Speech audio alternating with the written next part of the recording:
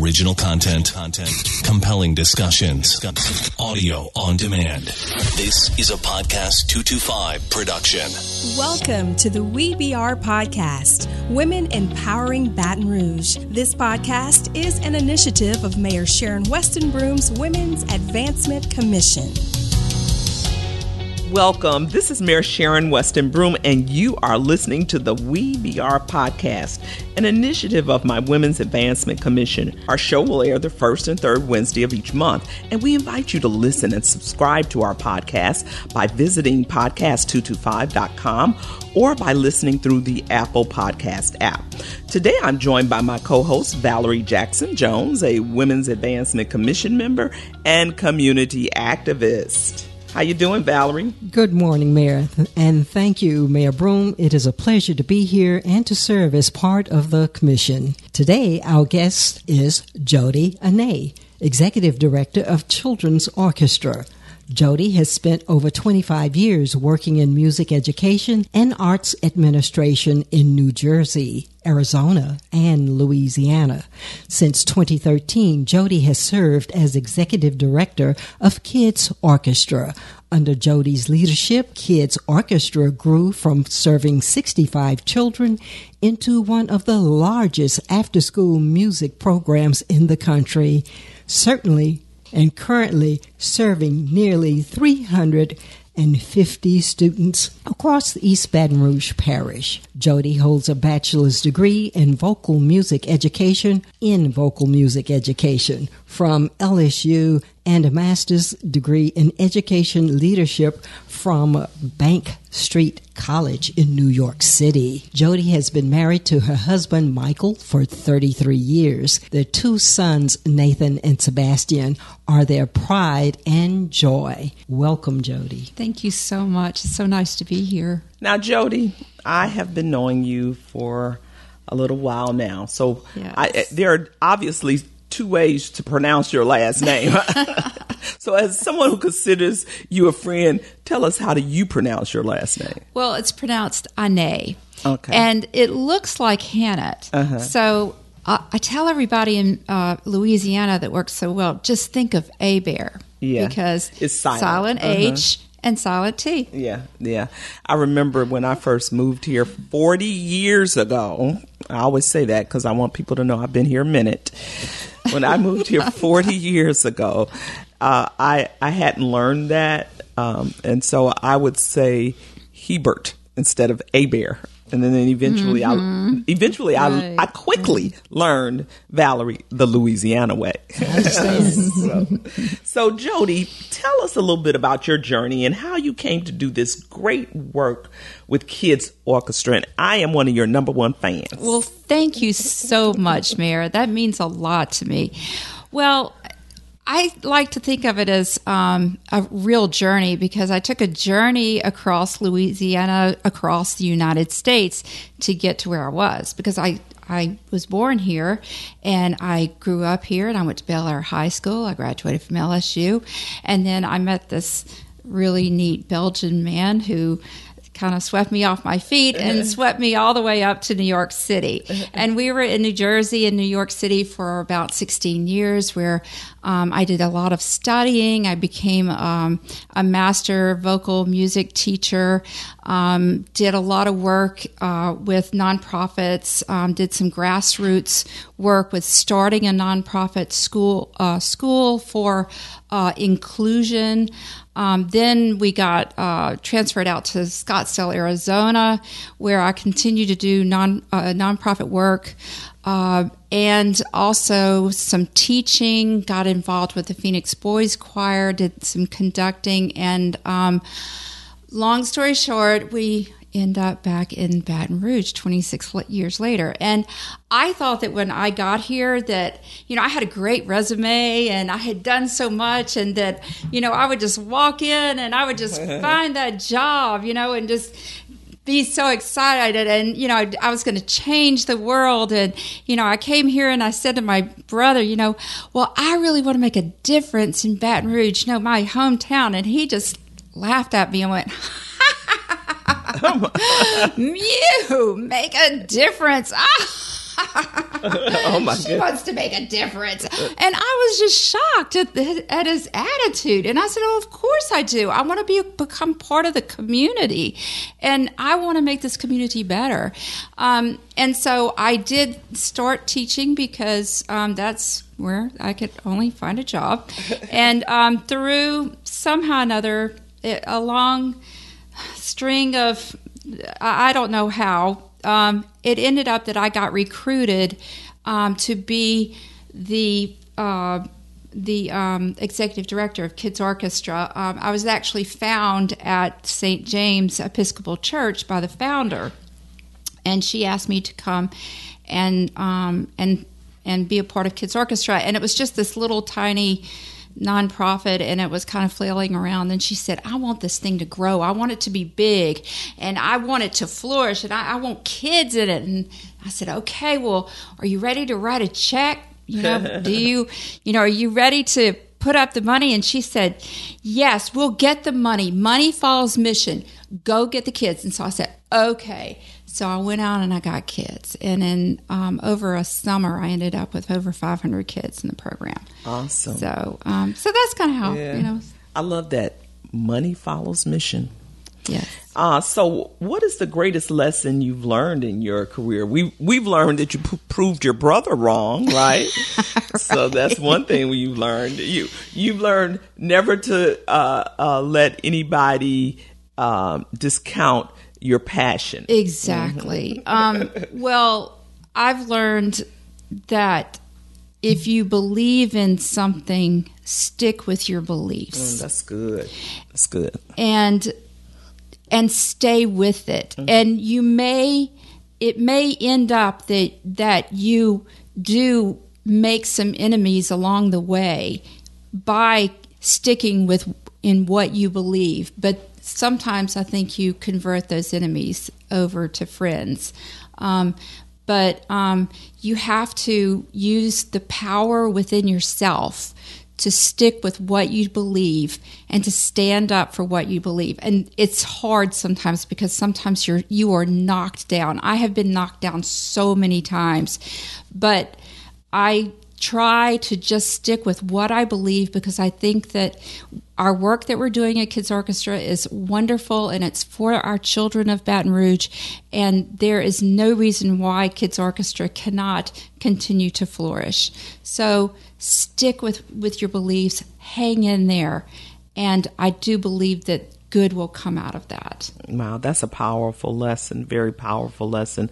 What are you most proud of? Well, it's kind of twofold. Mm-hmm. I mean, as you know, I'm very proud of my children. Yeah. My children are, as it was said before, they're my pride and joy, and they've been extremely successful. And I always felt that I was blessed to have such wonderful children, and I got to have a career. I got to do things, and my children still, they also got to do wonderful things, and they've been very successful. And then the other thing that I'm most proud of is the work that I've done at Kids Orchestra. And I do believe that everything that I did in my life so far has been have been experiences to help me be the leader that I am at Kids Orchestra. Yeah, and you bring up a point that I often adhere to. I tell people, sometimes folks think you just jump into positions like, you just jump into being mayor or jump into being a leader of Kids Orchestra or over the Women's Center and stuff. But most individuals have a journey, Valerie. We all have journeys. Right. And I believe that what has happened on the journey is part of the process that leads us to fulfilling one of those ultimate purposes and goals in our life. Like, I often laugh. I tell people I've worked at, I've been an administrative assistant. I've worked in retail. I've had a struggling communications company. I've had so many different experiences in my life. And I believe they all have worked together to make me the leader that I am today. Absolutely. Because I tell people, when folks, I've missed some paychecks. Hello. So I tell people all the time, when folks talk about the struggle of, trying to find a job, or I can identify with them. And so I think that level of empathy empowers and adds value to my leadership. So you're absolutely right. Our experiences help us in our leadership. I'm going to put all that in a book. So don't take that. Yes. All that sounded pretty good. I'm going to put it in a book. I am. So what advice do you have for other women? Well, I think that any woman can be who they want to be, and they can be who they want to be, or they can reinvent themselves, because I have reinvented myself so many times. So I believe that it's never too late. It doesn't matter how old you are. If you want to do something, get out there and do it and become part of the community. The women need to be a part of the community. Women need to be running for office. Women need to be mayor. Yay! Women need to be strong entities, strong parts of the community. We are forced to be reckoned with, and when you get a bunch of us in a room, I think we kind of scare men. What do you think, Clay? Maybe not scare. Well, not scare, but I think we cause them to pay attention. It just depends on what room you're in, with what men, I think it causes it. Because there's some men, like your husband and my husband, who are very, very supportive, who understand women in leadership and roll with it. Then there are other men who have not had the opportunity to be exposed to women in leadership. And what were you going to say, Valerie? They just need to understand that women get it right most of the time. Right. And we are here because we're just smart like that. Okay. Now we want to keep our male listeners right. to the podcast. Right. And also, men out there, Kids Orchestra, I know you can write a check too. That's right. That's what I'm talking about. And we love you. We love all men. Oh yes, indeed. Come right over. Yeah, we're equal opportunity around here. Yes. We're equal opportunity around here. So, what message would you like to leave with our listeners, Jody? Well, I would say, just try and try again. If you feel like you're not making it, just keep on trying. I read somewhere the other day that some people feel like you're dealt a hand of cards, and this is what you have. Well, just take that deck of cards and that hand of cards and just play it the best that you can. There's nothing wrong with that. It's nothing wrong with the cards that you're dealt. As one of my surrogate mom says, true. So that is very true. Now we're going to toss it to Valerie for one of those fun questions. Oh, boy. Well, now, I have a couple of things. We talked about music and your involvement, but when did you first know or get involved with music? When do the children that you work with, how do they know they have an interest or Well, my mother found me playing the piano when I was 3. And she thought it was another child. It was me. And then I started playing hymns for my Sunday school class when I was 4. And I would stop and scold the children because they were not keeping up with the timing or something. Anyway, so music has just always been a part of who I am. I'm there. I believe that music is in everybody and in everyone's soul. And those little ones, they need to start off and have music, and you need to be singing with them, and they need to be singing and playing. And that's why we start with such young children. We start with kindergartners, and kindergarten through 5th, and I would even love to go lower than that. And I believe that any child is capable of learning to play an instrument or to sing. And I just, it makes me so sad when I hear someone say, you know, oh, my music teacher told me not to sing, or, oh, no, I don't play anything but the radio.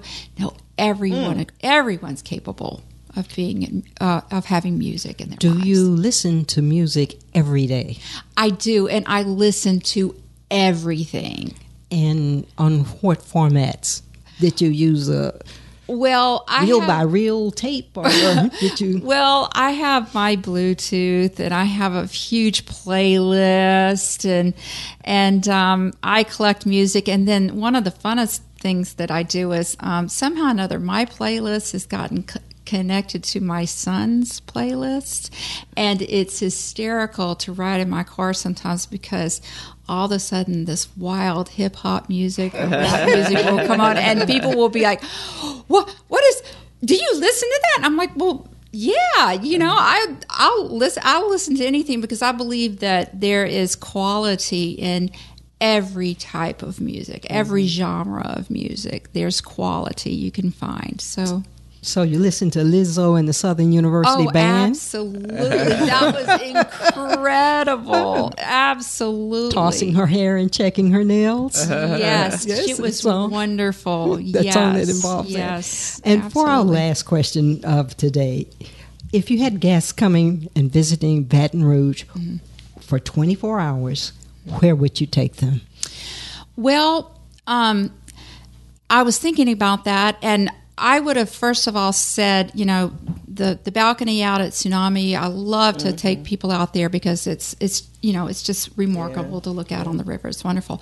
But now the Rotary just put in that beautiful sculpture, and it actually sings, and it's just mesmerizing, and it's beautiful. And if you haven't been out there, it's right on the river. It's just a wonderful, peaceful place to go.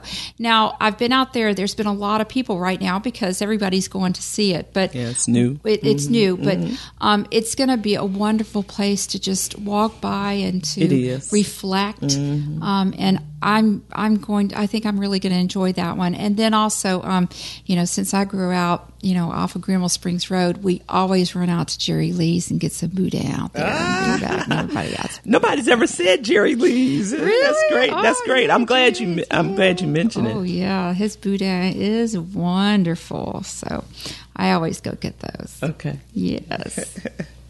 Well, thank you so much, Jody, for being on our podcast today. Thank you for having me. We really appreciate it. We're glad you're part of the fabric of our community, and we want to thank everybody for joining us today. Thank you so much. And we want to thank those of you all who are tuning in to the WeBR podcast, an initiative of my Women's Advancement Commission.